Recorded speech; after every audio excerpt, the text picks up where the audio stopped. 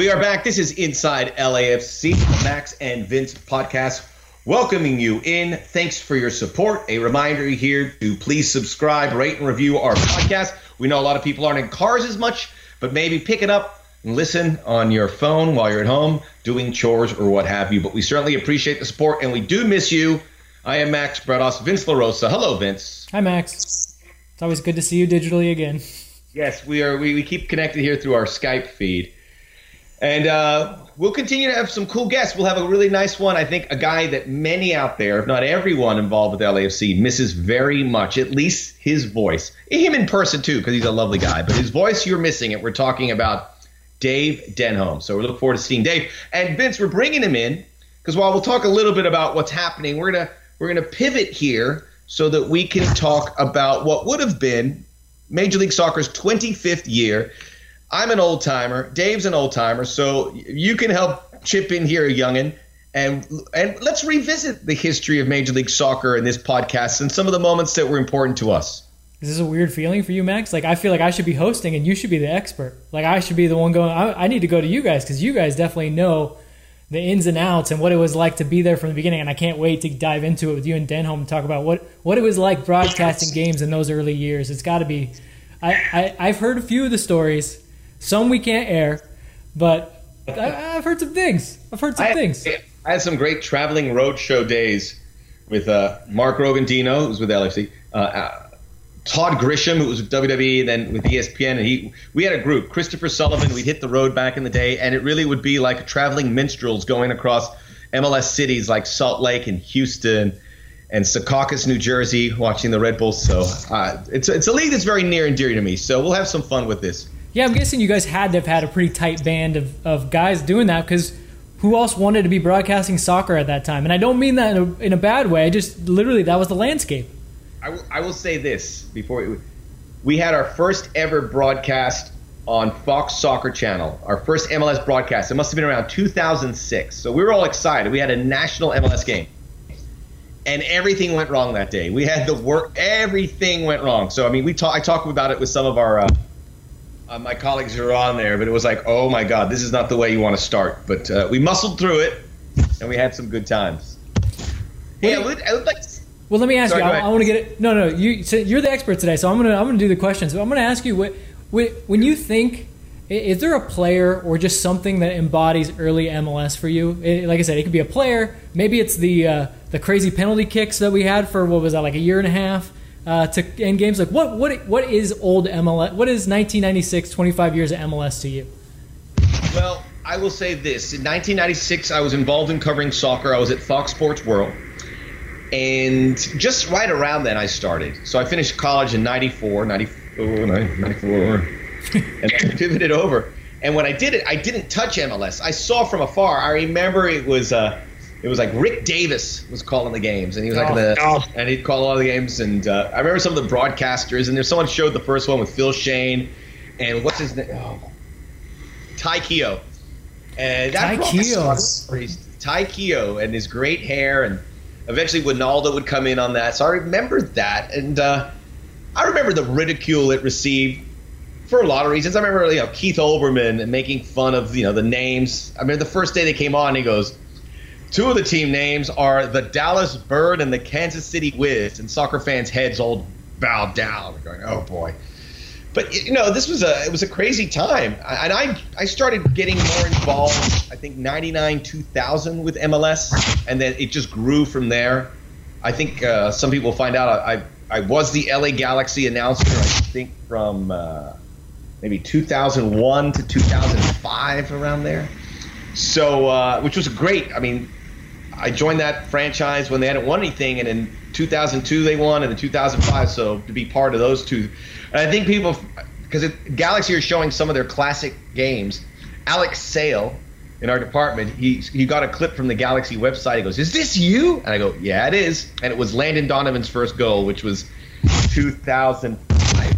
So it's been a crazy ride.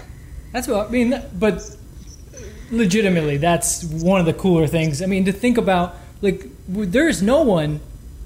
The birth of a league, like those people don't exist, and if they do, they're 125 years old, but like there's no one that can go back to say like I remember doing this, and it's one of the things that sometimes we maybe as MLS fans we shy away from because we have this somewhat of inferiority complex sometimes when it comes to European soccer and things like that. But man, when we look back on it, I look back on it having been a kid that was a fan, and now seeing and knowing what football is and what good football is, and saying, look, we may not be quite at the level we think we want to be at, but man, it's come a long ways, and it's been a lot of fun. And to me, the thing that you brought up that actually was going to be my thing, it was the weird team names. The weird team names and crazy jerseys. I mean, as a kid, I loved it. Yeah. Well, remember the hit too. We had like Gordon Hendry. Was it? His last name was Hendry, and he had the long hair. He's a Scottish guy. Obviously, Valderrama, Echeverri. It was so because it had these huge names from South America coming here. I mean, that should not be diminished on it. That Jaime Moreno, that these guys came to Major League Soccer, and I think those were really important formative years for the league, because from that point on through, I'd say the first 15 years, as I started covering it, you always had this feeling that the league would cease to exist at any point. The league would start its season and no one would be that excited. That's completely different now. The season starts and you're thrilled. The off season is thrilling because of all the activity. This off season was the best off season in Major League Soccer history, in my opinion, because so many clubs were active. Clubs like Vancouver and Cincinnati at the bottom had to go and make a splash, and they did. So, I mean, but those 15 years, I mean, the season would start and go, oh, MLS season's here.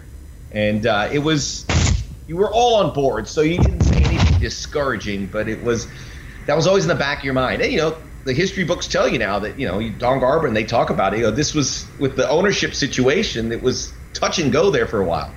Yeah, I don't remember the exact year, but there was obviously the year of the contraction. I mean, you were around for that. What were those times like? What was kind of the vibe? Especially being a TV broadcaster, it's going to be a weird feeling because you guys are just getting kind of secondhand information. This might be happening, and then all of a sudden it comes out, and you're like, okay, we're going to broadcast this league with how many less teams? Who's not there anymore?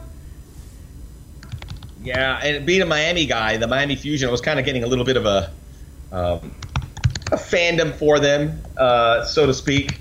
But I guess it had to be done. I mean, it was like stop the bleeding a bit.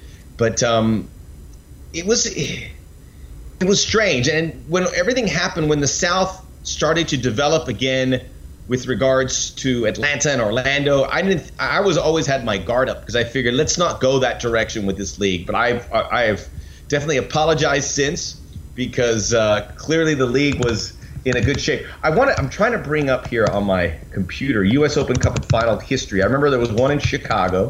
Mm-hmm. I believe Bob was coaching, and they beat the Miami Fusion. That would have been 2000, right? It was 2000, and yeah. I remember Miami and the players and Ray Hudson, and I had a great time. It was the first time I really traveled.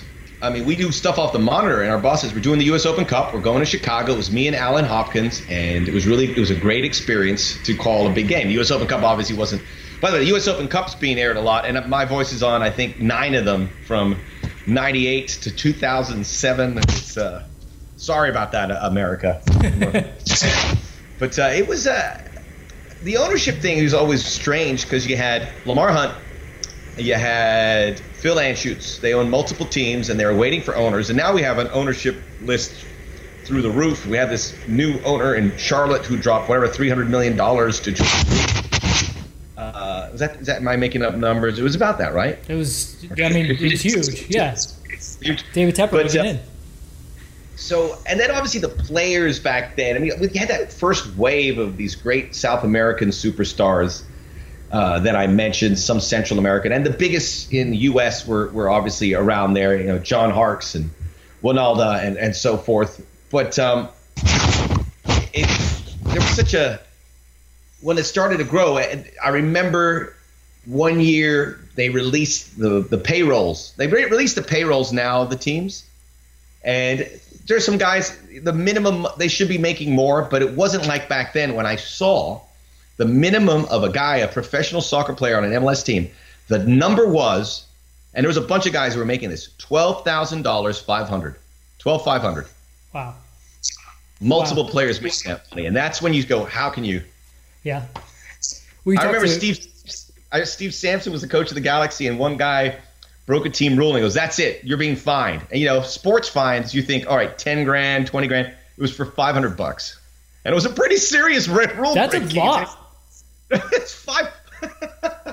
Hopefully, it wasn't one of the guys making 12.5. Right.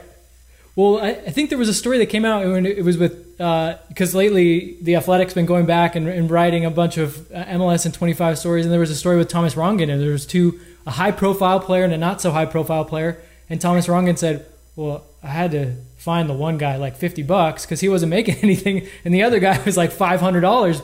But he knew immediately when he saw them fighting. He was like, "Okay, I got to fine both of them." And then the second thing that came to his head, he goes, "Definitely can't fine them the same amount." But you know what? The fine wasn't $500. It was $50. It was a $50 fine. I don't want a $50 fine. I get a parking ticket. I get upset. But when it's not what you're expected in pro sports. But in Major League Soccer, as it grew, you were as someone who watched it and wanted to grow more, you were going, let's bring in the players. Let's bring in the players.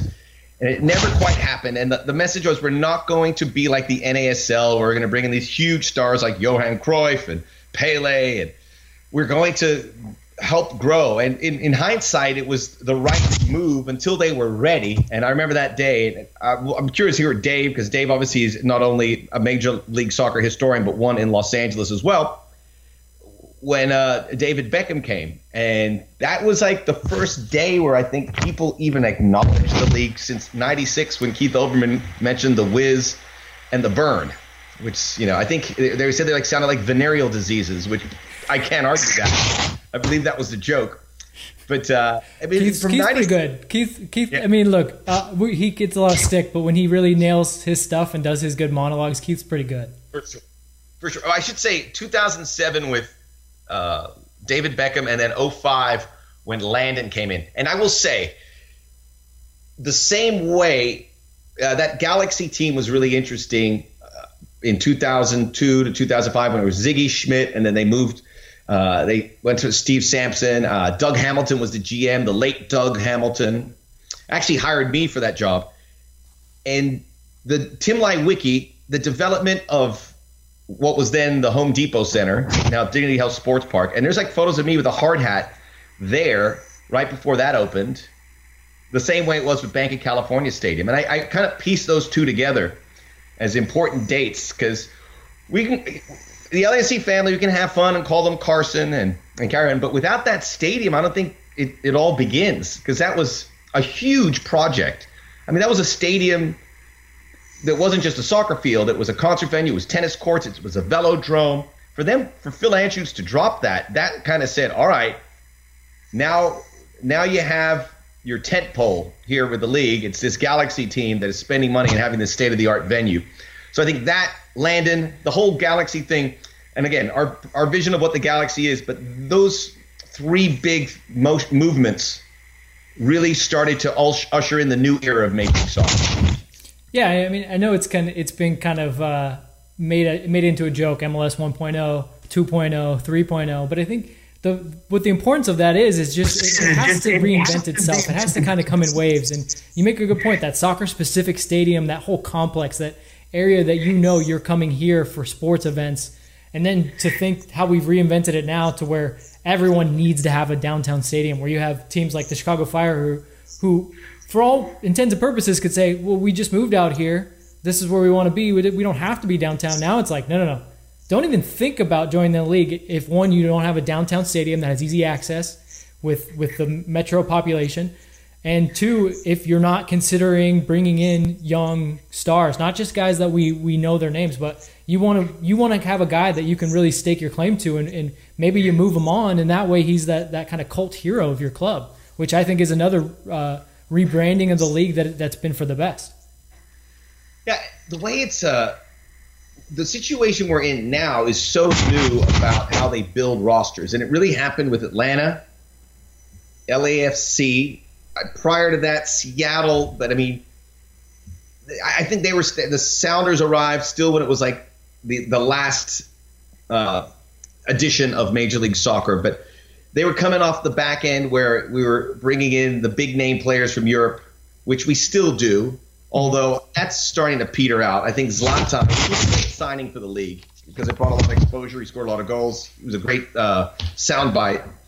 But those kind of players, you have to be pretty exceptional, I think, to be considered, at least for the price tag. If you want to come here and you're not 35, you're 32, but, I mean, that was a troubling – that was an exciting time, but it was also – they didn't get a lot of bang for the buck. I mean, we think of Frank Lampard and Steven Gerrard, Andrea Pirlo, several others, lesser degrees like the Danielson, who was this World Cup hero and came here and played 2 games. Right. But they were trying so hard to do it, and I mean that was a time when things could have come off the rails a bit because if you're a player making an honest living and these guys come in and they're obviously in retirement mode and they're making 4, 5, 6 million. That's going to cause a real rift. So it's been good to see MLS get out of that and now look more like a traditional league, not just the supporters, but the players, the coaching, across the board. Yeah, it's been I've been very happy the amount of guys that come here and the first thing they say is, man, this is no joke. And I think that was the problem when you had guys like Lampard coming in and they look around and they're at training one day and they're like, man, these guys aren't that good. I'm just going to collect my paycheck. I'm just going to play out my time. Now guys are coming in and they're like, hey, this kid next to me, he's not making that much money. He's really good. And you know what? If I don't keep up my end of the bargain, I'm out because they're not just spending money to spend money. They've got a guy that can do better work than I can, and he makes less money. And guess what? On the back end, they're going to be able to sell him, and they're going to definitely make more money off him. So these guys, they don't want to be embarrassed anymore. And it used to be you could come here and you could be Andrea Pirlo. You kick the ball around, take a few corner kicks, take a few free kicks. No big deal. But now, and it's that infusion of not just young talent here through the academies and things like that, but it's been the things that like LAFC have done, that Atlanta have done with scouting, and I think that's a good delineation. Seattle to me is part of that kind of new breed, but they were that breed that brought in the culture, right? They brought in the packed NFL stadium, and then now we've got LAFC who's bringing in the culture, and not just that, but the scouting. And I think we're just getting bits and pieces together. But this MLS league now, man, it's looking like it's whole. Look, it may not be where it's wanted to be, but it's got the mechanisms in place, a lot of them, to where you can say, hey, well, I'm here for the culture. Well, guess what? Look at these stadiums. Look at what these fans are putting together. And man, they're not run by the clubs. These are just fans that want to do this. And then you say, well, I want to see young stars that maybe go to Europe. Well, we're starting to get more of those. Hey, I still want to see some just entertainment. Maybe I just want a Wayne Rooney every once in a while. There's still guys like that every once in a while. I mean, there's all aspects of the league that you really could love. The list goes on and on when you look at the big name players that have come here. But there's been a group that I think had a significant role in getting us to the point we are. Obviously, David Beckham and say what you want about David Beckham. He was a massive success, and he was always there to push the league over a bit. The Grant Wall book, The Beckham Experiment, you see how the culture of the players changed, where they would go to awful settings for hotels and meals, and it wasn't big time. And if the players aren't feeling that, and he changed that. Obviously, there's a dollar sign attached to that, but he really helped change that. Robbie Keane joined him, and that was huge for a long way at the Galaxy. Thierry Henry, the expectations were huge. I don't know if he ever met them on the field, but the way he came about and did it, and now as a coach, you could see a guy who really bought into the league, and those years were important. And then the guys got a little younger. David Villa, although they didn't have the success with MLS Cups in Juan Pablo Angel is another one I'd put in there. David Villa came in younger and I think lifted the standard. Sebastian Jovinko did it.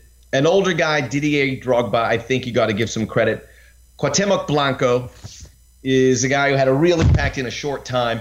But there's like 10 or 12 guys there that I think were essential in speeding up the process. And to your point about the culture, the arrival of those clubs that had a built-in identity, such as the Portland and Seattle, and when the rebirth of the Earthquakes, those kind of things came a long way, and then it kind of all blew up with expansion taking over. So it's the cap's off for this league. It's gotten huge, but when you look back at 25 years, there's just a lot there's so many pieces, more than you would ever think you could remember. If you dig in, you go down a huge rabbit hole with this league. Mm-hmm.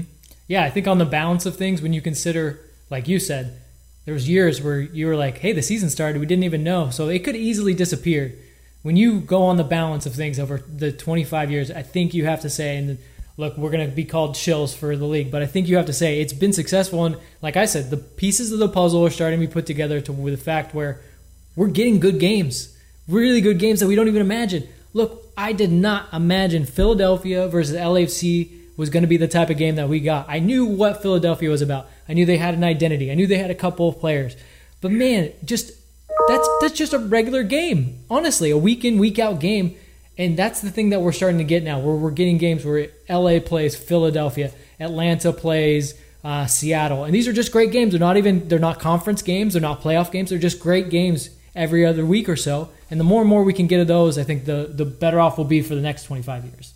I will say there was a constant with the league that I think I overlook, and maybe others do, was just the development of the American coach. And Bob Bradley's one of those guys who was there from the beginning. Yeah. And it had to be difficult because it's a much more sophisticated game that he coaches. He has a lot more resources. He has a lot more money at his fingertips where he can create this team that he probably always dreamt of. But back then, it was Bruce Arena who had this incredible return to the Galaxy, and they had their championships. Ziggy Schmidt, the late Ziggy Schmidt, who is just the true gentleman of this league. So many years not getting to touch the championship and then finally being able to do that with Columbus. Brian Schmetzer, who took over and has really surprised a lot of people with the success and how he can connect to a Seattle squad that have players from all over the spectrum that have come in, and he's put them under there, and that's a big reason why they are the champs. He's a guy who knows how to navigate Major League Soccer. Greg Vanney, guys like that have played and seen how it's played out and are now bringing that know-how. A guy like John Thorrington with LAFC, who played here, saw it, and were a part of building that into a better league with all the knowledge they had on the field and all the work they did off of it. So the league's kind of fed itself, and replenished itself in a real. That's always been an encouraging sign to see those involved with the league bringing it back. I like to include myself on that. I like to include some of the broadcasters who've done that to be part of that winning strategy. Well, I mean, we'll bring Dave on with you, but I think you. I don't want to give you too much credit, Max, but I 100% agree with you. I'm going to say this. The people like you and the people that you mentioned, like Bob, like Ziggy Schmidt, like Greg Vanney, the ones that have kind of gone through the evolutions and gone through the hardships have been the ones that have contributed the most to this league. And I think it's a testament to this league that it doesn't always work out just because you bring in a big-name coach or a big-name player. You have to actually buy into this league. And those people that have and that have struggled through it, it's nice to see them succeeding. So it's nice to have you here with us at LAFC. It's nice to have Dave doing our calls. So I think guys like you are being rewarded now with a very pleasant product for once. So I think you got that at least. Thanks, Vince. Hey, well, let's bring in Dave. Let's take a break and we'll bring in Dave and let's continue the conversation. Perfect. All right, Inside LAFC, Max and Vince and Double D. Dave Denholm joins us next here.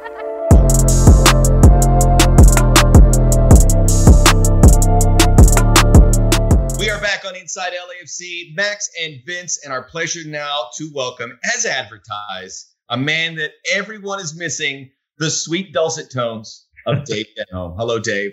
Hey, Max. Hey, Vince. How are you guys? It's a pleasure to talk to you.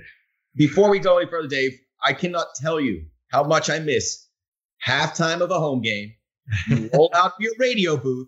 You either come out to say, that was amazing, or going on. And then we have 1 minute debate. And like clockwork, John Thorrington walks by. We'll say something with him. He goes his way. And then we all go back to our second half jobs. I love it because it was I could set my clock to it. Yeah. No, we don't mess around because we don't have time to mess around at halftime. Just like fans, they got to go get whatever they want, maybe go use the restroom and get back to their seat. We got kind of a similar time crunch, obviously. So, yeah, you're right. It's fun. And now we got it almost down to a science. Like you say, I know when John Thorrington's going to come walking by, it's usually exactly right at the same place. I'm at the same place. It was funny for the Leon game. Obviously the great victory.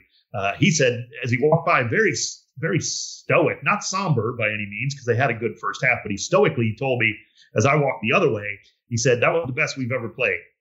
And then he just kept walking. And I thought, at first I thought it was kind of like, it seemed like he was upset. So I thought he was joking. And I'm like, well, of course he's right. That was the best they've ever played. And then it only got better from there. So that was kind of funny, but yeah, I miss it bad. I'm not going to lie. I'm champing at the bit here. Let's go.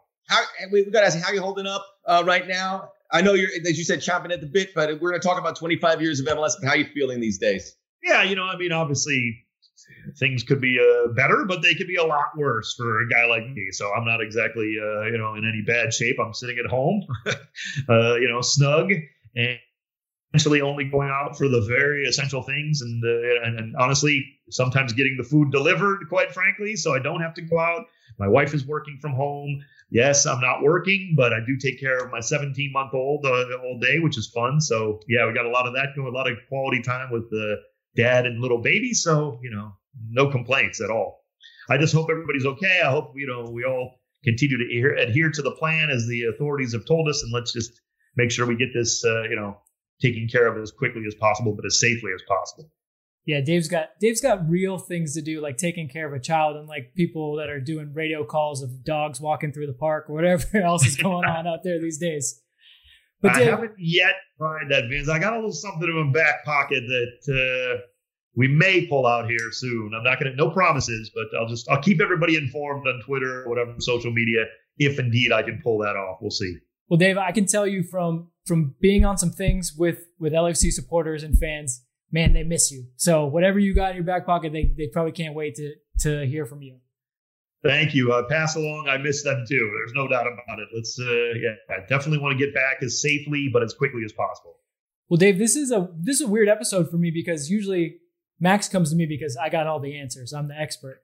But today, I feel like I'm the host and you two are the experts. I can't even scratch the surface of the knowledge that you two have, probably historical knowledge of being in and around MLS over the past 25 years. And I don't mean that as a slight. You say we're old. I'm saying we're old, exactly. No, I don't mean that as a slight because you are. Well, look, I love that both of you always have the weirdest stories, and you guys both have a flair for the minutia that other people might go, that doesn't matter, but it makes me laugh.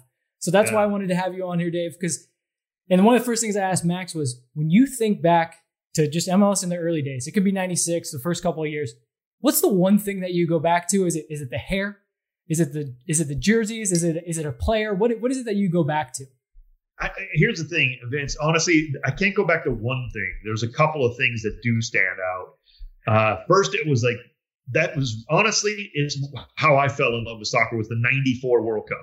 So I always tie in the 94 World Cup with the start of MLS because essentially they had to start MLS in order to get the World Cup. That was kind of the promise. So I loved professional sports my whole life, being a Clevelander. We're not a huge college town except for, Ohio State Buckeye football, but we're a professional sports town. So I was enraptured with the fact that a professional soccer league was starting up again. I wasn't an NASL fan. When we were young in Cleveland, we hated soccer for no good reason. So I didn't quite get onto that train. We did like our indoor soccer. So I was really looking forward to that, Vince. I remember it from the 94 World Cup and then the build up for the next couple of years. And then you saw the uniforms and you're like, this is like, oh boy, and then, the shootout, shootout sticks with me. I know a guy, Alexi Lalas. I've had my run-ins with Alexi, all in good, clean fun. I don't understand how anybody like he could like the shootout. I thought it was ridiculous. And to this day, I think it's ridiculous. So there was things you had to grit your teeth through, quite frankly. And I was no purist. I'm not sitting here saying I was the biggest and best soccer fan at the time. I was newbie. But even I knew that we shouldn't be counting down the clock and wasting the last 40 seconds of a game, which always happened in the very early years of MLS, as Max can attest to.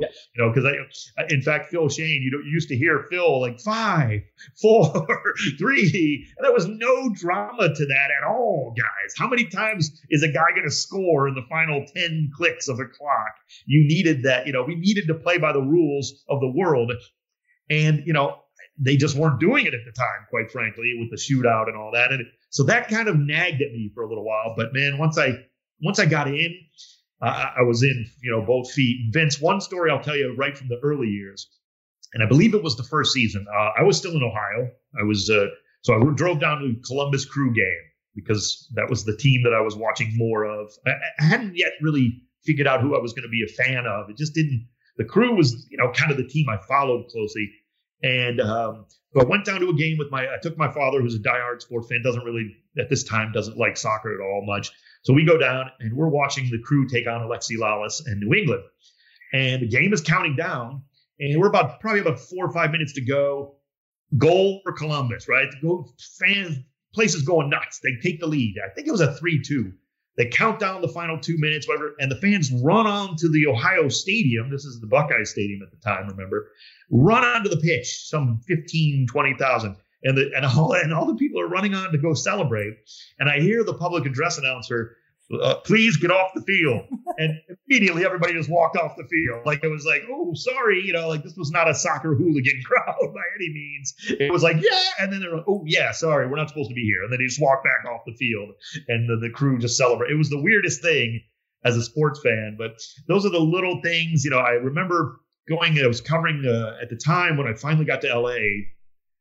And this was 1999, Max, and I was doing a sports talk radio at a station called AM 11 Extra Sports 1150 in LA, which is no longer existing. But I was doing the afternoons, so they sent us to cover the Dodgers in Vero Beach for spring training. Well, we land. My partner was Newey Scruggs. People will remember that name. Great name. We land in Orlando, and we got to drive to Vero Beach, Zero Beach, as everybody. It was a 2-hour drive. And I was on the plane coming from LA telling Newey there's a Tampa Bay Mutiny game that's kicks off like an hour after we land in Orlando. It's going to be tight, Newey, but if we get our rental car, can we go? If I can get us in, can we go? And I kept badgering because we had to share a rental car. And we still had a couple-hour drive the other way to get to Vero Beach. And he's like, no way. What are we not going to a Tampa Bay Mutiny game? I don't like people, at the time, nobody even. And I'm like, come on, Dewey, we got to go. We got to go. This is history. It's Steve Ralston. It's Valderrama, So he finally relents. I get on the phone as soon as we land, like, can we get passes? I don't even know who to call. I'm just trying to call somebody. They get squared away about 10 minutes before kickoff as we're pulling into the lot, and we go see a Tampa Bay Mutiny game. I have no idea what happened in the game. I still can't remember it, but we went, and I dragged a guy who didn't have a lick of concern for soccer to a Tampa Bay Mutiny game in a football stadium that was probably – that had about 700 people in the crowd. And that's one thing that Vince, another thing that I remember early in the days, Max, we used to worry about the attendance. Like, yes. I mean, you would terrify yeah, I mean, Max is right. We used to really take that seriously. I would look at every box score first, not for the final score, but for, 8,400 or, 6,400 at a Chicago Fire game. In the middle of a cold night, or, Tampa Bay, another 7,000. That stopped along the way. Several years later, Vince, that didn't matter anymore because everybody goes to MLS games, and I don't care about the attendance of an individual game. That story, that Tampa Bay story, is exactly how I imagine you, Dave. Because when we talk, I always love when you'll come to me and go, Vince, have you been watching Venezuelan soccer lately? No, Dave, quite frankly, I haven't been. You're like, oh man, I got to tell you, there's some fullbacks playing there. I mean, there's some, and that enthusiasm of you trying to drag that guy there is you trying to get me to watch like Peruvian or Papua New Guinea, somewhere I've never heard of that you're like, there's some players there. And I'm like, man, Dave, the love of the game. And that's why I wanted to bring you on for these stories, because the love of the game and the love of just the small things, Yeah. Well, and we don't say it lightly, Vince. Guys like Max and I mean, I hate to say it this way, but we really had to battle uphill. This was not 2019. I mean, people hated soccer in 1999 in America for no good. They didn't even know why. Hated. I'm doing sports talk in LA, English speaking. That's the difference. And people mocked me. The other co-hosts mocked me for loving soccer. In Los Angeles, the best soccer market in North America, along with Mexico City, and one of the best soccer markets in the world, even then. And yet, on the English-speaking side, we were just mocked for loving the game. So, I mean, I take some pride in that, frankly, that I didn't lose that, or I didn't really care what people thought about it, because I knew that I love the game for the right reasons, and I always would. So, I'm glad people have caught up to us 30 years later almost, or 25 years later now, Max. But we're trailblazers, baby. I'll take it. I'll be on that bandwagon with you any day, Dave. And for the record, you left me a lot here to react to from Ohio Stadium. When you mentioned I want to go to a Mutiny game and you listed Steve Ralston before Carlos Valderrama, that's huge. But I will say this. Back then, a guy like Carlos Valderrama was able to function and play the way he did because he had a guy like Ralston next to him who did all the running, covered all the ground so that Valderrama could do the creative things, do beautiful things. And I think you see those partnerships throughout the league 100% as they go. And to your point about, when you're called the soccer guy, it was like the ugliest thing you could have been called. But that was it. People rolled their eyes. And eventually things got better. The last thing I wanted to touch on was the attendance. And that hit me like a fist because I would sit there calling games, looking at the turnstile going, more people, please come in, please come in. Yep. 2004, is it 2004? So it was the Western Conference Final on Fox Soccer Channel, not the big Fox. And it was the Kansas City Wizards facing the LA Galaxy at Arrowhead Stadium. Yeah. So this is a massive NFL stadium. And I'm sitting there going, please, more people come in. There was like 4,000 people in this giant stadium. So we called the game. You have the trophy, and it's just juxtaposed because you feel like no one's paying attention. Those are some good teams with some good players on them. Kansas City won and won MLS Cup. I actually will remember, this is a little side story, that we were in the truck, and there was a play that we thought it was a penalty. But it was a penalty. It was absolutely a handball in the area. And after the game, Tony Meola comes to the truck with his goalkeeping gloves on, everything, opens the door like he heard our conversation. There's no way he could have. And he goes, hey, that wasn't a penalty. And then we all looked at him and go, okay, that's a wrap for the evening. But I'll remember that. That's the one game I'll remember. It was so empty. And there's moments because it was a good game. The players the product's good, but if no one's watching, this will never survive. And for us to be having this conversation in 2020 is a kick in the trousers. There's no other way to put it. And the league obviously is not being played right now, but is as healthy as it's been. The ownership group is through the roof, soccer-specific stadiums, and people coming to the games. Oh, I mean, Max, it's people talk about MLS 2.0 and MLS 2. It's MLS 10.0 right now compared to 1996. I mean, there's just no, and I'm not saying the players there were some fine players that were in the league. Valderrama being certainly one of them. He was magical. He could have played anywhere in the world. And for my money, was one of the best players I've ever seen.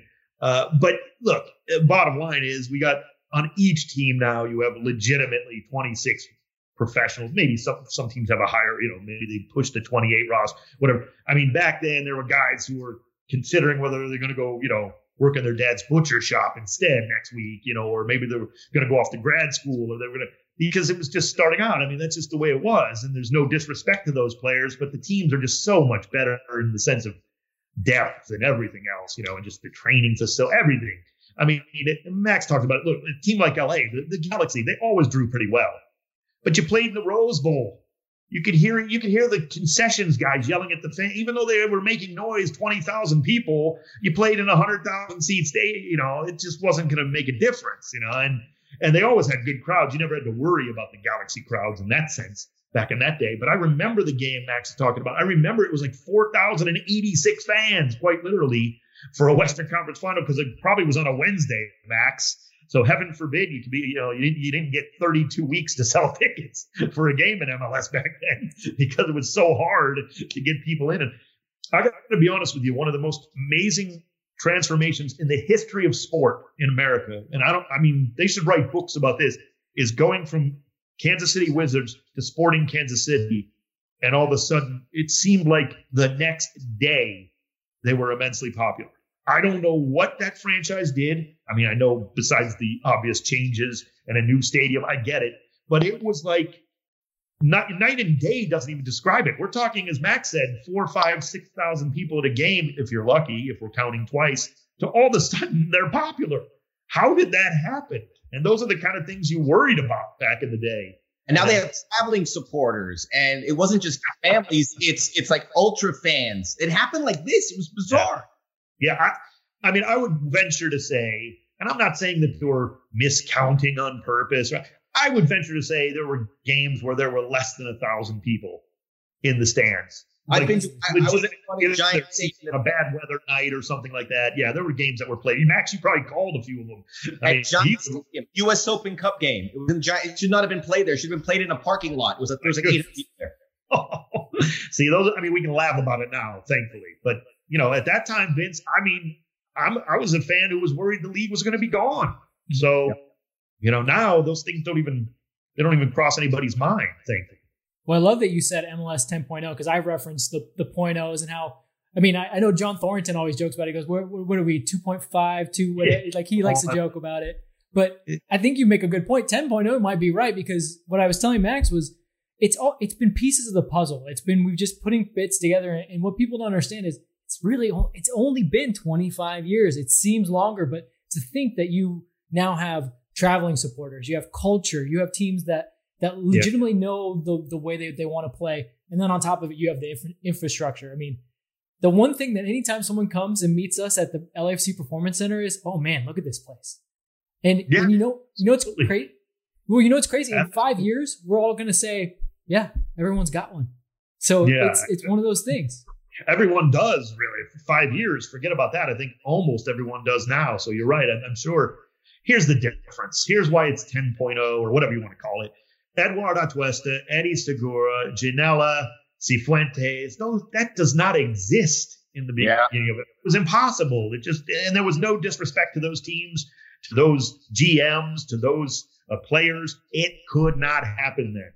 It just could not happen. And it really couldn't have happened until about 5 years ago, quite frankly. Maybe just at the tail end of Beckham's time, because Beckham changed everything when he signed. And that will forever be the biggest signing in the history of MLS, no matter what. And then once he kind of went through his career as we were living it, and then afterward, then you can start to see the difference, really. It's after Beckham leaves, essentially, that now it's just those things wouldn't have. Eduard Atuesta, he would have never known MLS if he had been born when, and was 25 in the, late 90s or, I mean, come on. It's just amazing what the league has become. And we never would have found him either. There was no scouting apparatus back then, right? Found him. There's no way. It doesn't matter. Of course, you can find him. Yeah. Here's a funny story about scouting. While we're talking about it, I was working at Fox Soccer Channel, and we did the Argentine game. And Ray Hudson had some money while he was with DC United, and he needed to find. He worked on a couple Argentine playmakers, and he called me and goes, "Look, I can't get to Argentina. I don't know anybody. What do you think about this guy? He plays for Boca." I go, "Yeah, he's got this." I'm doing the scouting, and I appreciate it, but he's looking for any kind of information. He gave me 3 names, all guys that I called a game of at some point that season. And I always talked to Ray about that. He goes, that was a real highlight for me because I felt like a scout. That's because these guys are being offered to him. He goes, I don't know. Yeah. So I go to every resource, and that includes this kid who's calling Argentine games from 8,000 miles away off a tiny monitor, and I will take whatever I can get. Yeah. But that's the world it was. And to take it back to your point, Vince, with me watching a lot of football, for some reason, I don't know how I found it, but on my cable system, I had the Uruguayan League for a while. I don't even know what channel it was. I was just watching it all of a sudden. Yeah, I'm sure it was, Max. And, because there's so much soccer, thankfully on our cable systems now and our YouTube TV like I have now, and everything. You can find soccer anywhere. But I was watching the Uruguayan League for a while. Even then, I still didn't think we could get Diego Rossi as I watched him. I just didn't think that was possible, Okay. And now look what LAFC can do. They bring in Rossi, and then they bring in Ginella, and it's amazing. Brian Rodriguez. I mean, I didn't think that was possible as I was watching these kids play for Peñarol. Like, they're going to Europe right away, I'm sure, like that's as I watch them. I was looking at the, Cornejo, Cornujo, the 31-year-old right back, thinking, maybe LAFC could get him, and so they're bringing from Dave, so wow, like this, it's a whole different game. No pun intended, but it really is. Wow. By the way, the people that will benefit is are the next generation. Because I think with all these pieces, the way it's happened, the one big thing that hasn't really clicked is people watching this on TV. It's because there's a lot of other soccer, and there's also so many other sports to compete with on a regular basis. But I think that will come because the product will get better. I think we've seen signs where MLS is getting closer to Liga MX. And that's a huge first step to becoming, because Liga MX is probably the 7th or 8th best league in the world just because of all the finances. And if MLS can spend that money, they could rapidly move up. I think we've seen that where there were so many barren moments along the way, but the growth like from the early 2000s and then the Beckham effect and then the arrival of a Giovinco and several others to where you get Atlanta, LAFC, and expansion teams with this incredible desire to be successful. So it's continue to move. And it is cyclical on some level. I joke with Vince about it because I know you're such a Juventus fan, Vince, and I am not referencing Juve in this at all because they have always been great.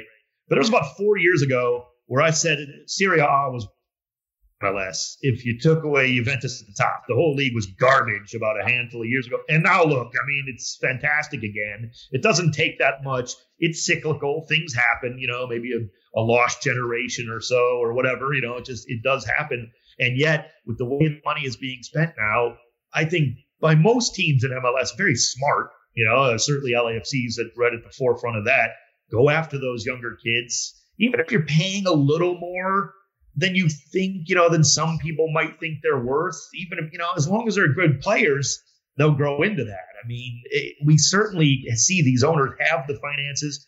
They, yes, there's restrictions on them, but in a way, when you're going after a 21-year-old, even MLS's rules and there's not really any restrictions on that, essentially, unless you're looking to find, some guy you're going to pay $90 million for. That's not going to happen. But how many of those are out there? You can find plenty of great talent, especially down in, like Max said, Argentina and South America have been great for MLS.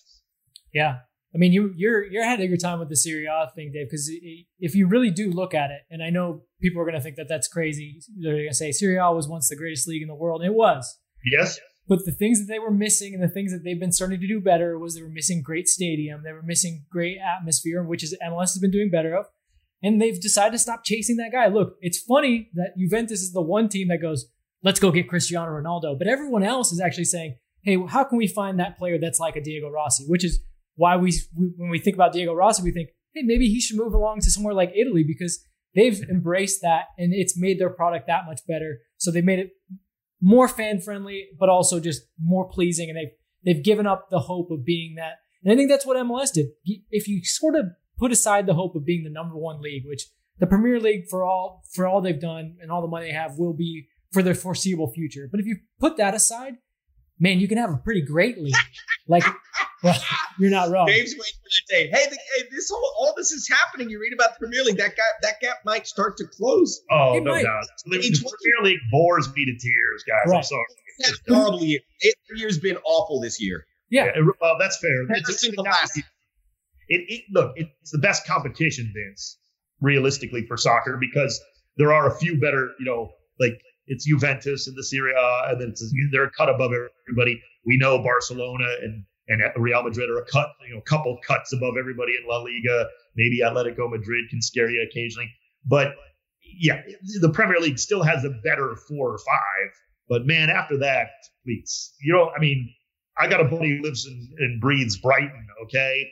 They would not win MLS Cup. I hate to disappoint him, and he would be able to deny that till they're terrible. I'm sorry. It's not like discussion. The teams in the championship will beat these MLS teams, and that is absolute folly. No chance. No. Utter folly, please. I loved it when Robbie Keane came over here and was banging in goals, and everybody was still like, "Oh, the championship is better than MLS." This guy would light up League Two. Everybody, stop. Let's see it. Back in the first year MLS was around, it was better than League Two and League One. Marco Echeverri could play anywhere in the world. I mean, let's go. It's ridiculous. Come on. And let's, even looking back then, look, there was a lot of guys, again, who were just trying to find their way. There was a lot of talent in MLS. Even as I look back sometimes, the more you look back, you're like, whoa. There was some good Tab Ramos, and there was some good players going through this league at a time when you just maybe didn't even really appreciate it because we're just worried the league was going to be still around financially. It's and to that point, they've done well without the real contributions of the contemporary great Americans. They had it with Tim Howard and Dempsey, or Tim Howard to a degree as he came, but Clint Dempsey and Michael Bradley came back. But that the good generation are now all European based. For the first time, really since the beginning of the league, can you say that? There was always good American players here, but really there's a handful that shouldn't be. Look, Max, I understand. Like, in theory, if they all play up to their potential, yes, Christian Pulisic is the most talented American player, no doubt. Weston McKennie, on paper, everybody thinks he's supposed to be great. I haven't seen it quite yet. But they've been picked away. I think there's Alphonso Davies, consider him North American, but Tyler Adams, Zach Steffen, guys that have been plucked away. Tyler Adams is very good in MLS. Yes, no doubt. He's very good in the Bundesliga. He's not dominant. And he wasn't dominant in MLS. He was a great player. He's great over there, too. I don't think Weston there's 3 players in Alice to play his position that are as good as him. Quite frankly. So there's plenty of MLS talent for the U.S. national team. That's a whole different argument for another day. But that is a good point, though. Back in the day, that wasn't the case at all. We couldn't even make that argument realistically. Whereas Landon Donovan made a big difference, though, staying here, coming back. People say he failed miserably at Bayern Munich. That's ridiculous. He could have. Every time he went over to Everton, he was the best player they had, even for the 4 weeks he was there. As soon as he stepped on the pitch, preseason, just showed up. I love how MLS was supposedly off. It didn't affect Landon Donovan's game. He was the best player at Everton every time he stepped on the pitch for 4 weeks, and then he came back and played with the Galaxy. So that was a big difference, though, having him here, I think, because he was American soccer at that time, realistically.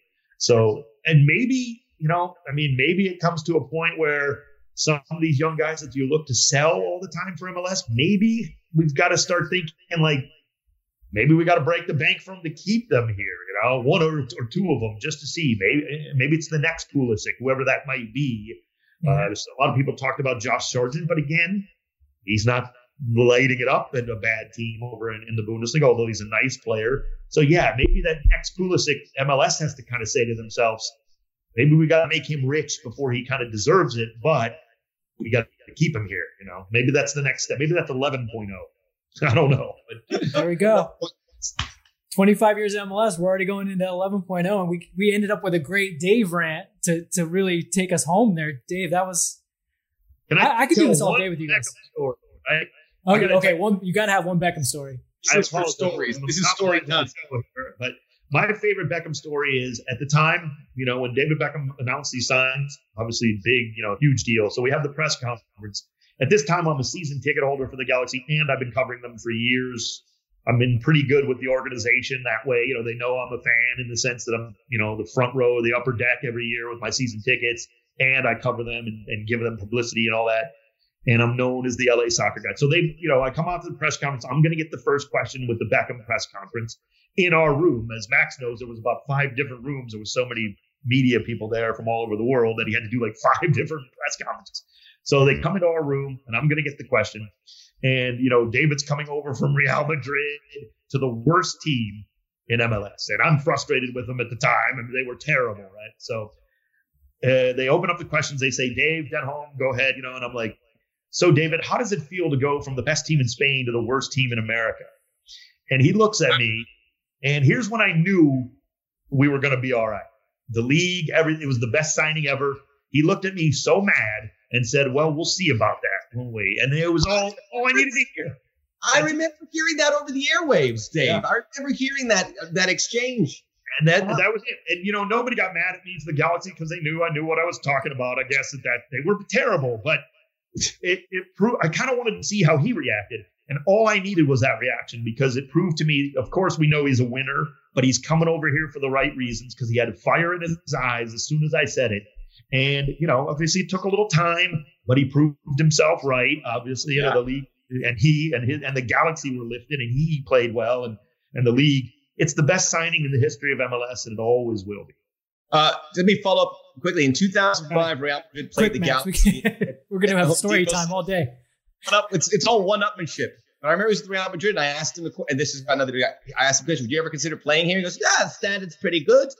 And he's going on, and he said, "Yeah." So I don't know if I put the idea in his head, We interviewed him, and then Fabio Capello comes in, and I go, Fabio, great game here. You played them. Who stood out for you for the Galaxy? And he sits there and he goes, number 10. And I go, number 10 is Landon Donovan. I don't know. I don't care. It was all preseason. He's like, stop asking me these questions. Exactly. He barely knew who he was starting in that game, probably. Yeah. Who was on his bench at the time. Yeah.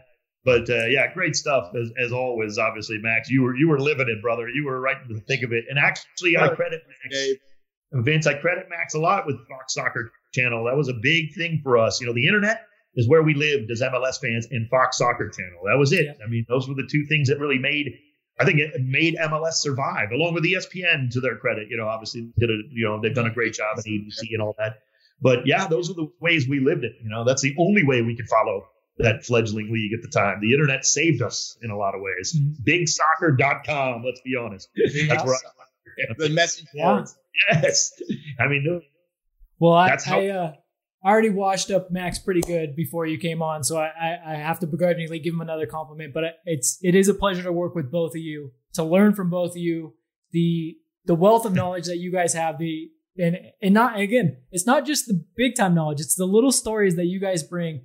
Has really given me a different perspective in the way I cover the team, and then just honestly the two guys that you are. I mean, there's never a chance where I feel like I can't ask you guys something, and that's something that's great. And I think that's one of the great things about MLS is we've all kind of grown in this together. So it's been an absolute pleasure to do this with you guys and to have you guys on here. And even if you think I'm calling you old by saying we're going back MLS 25, I appreciate both of you. Go get us a cup of coffee, Vince. Yeah. I don't say it lightly, guys. I feel like I'm cheating off of you guys because I use your work so much in my work, and trying to prepare and everything with watching on YouTube TV, seeing what I need to see from, Max and being around the team. And then Vince, obviously your information is invaluable, and how you cover the team with LAFC.com. I truly appreciate it. And thanks for all the kind words. Thanks for having me on. I'm sorry. As you can tell, I'm really wanting to speak. Let's put it that way. Well, in person next time. We got to have you in person.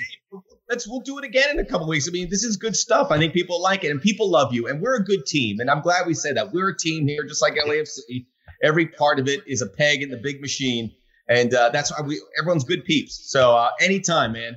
I appreciate it. Anytime you guys want me, I'm here. All right. Story time with Dave. It's a new thing. It's going to happen. Story time with Dave. Thank you, Dave. Thank you, Vince. It's been Inside LAFC. We will be back. If you want more MLS story time, we will be here all April. So be safe, be sound out there. And if you're in LA, remember, if you go to a store on Friday, you got to wear a mask. So I'm just going to remind everyone, you've got to wear a mask. Use the LAFC scarf if you have to. Why not? Scarf. Or they'll give you a ticket. We'll talk. Thanks, guys. Appreciate it. Thanks, Dave. Thank you, Vince. Talk soon.